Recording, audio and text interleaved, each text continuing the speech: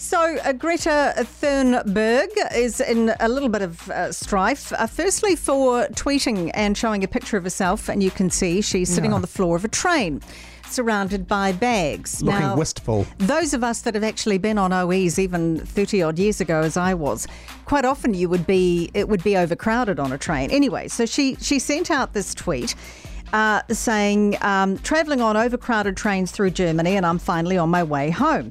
But this has got under the skin of Deutsche Bahn, the company that was operating the service. They sent back a slightly snarky reply that said, "Dear Greta, thank you for supporting us railroad workers in the fight against climate change.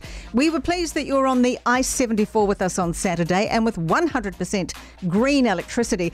It would have been even nicer if you'd also reported how friendly and competent you were, looked after by a team at your seat in first class," which she was quick to explain her position and diffusing the potential for argument. She said, "Our train from Basel was taken out of traffic, so we sat on the floor on two different trains, and then after Göttingen, I'm not sure if I pronounced that correctly, I got a seat.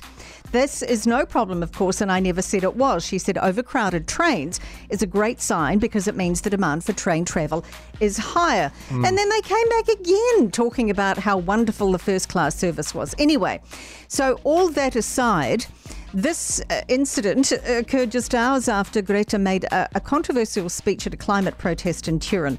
She suggested that she would put leaders to the wall if they kept ignoring their climate responsibilities, which immediately makes me think that that's a little bit over the top. But she's apologised for her turn of phrase because in Sweden, that's what they say. If they're wanting to make people accountable, they say to put someone against the wall, but it kind of, in translation, didn't kind of work out. At least she didn't say and shoot them. That's right, but that's So kind she's of in where wriggle your room. mind goes. She has since apologised for that, so I think she's doing very well. Lovely.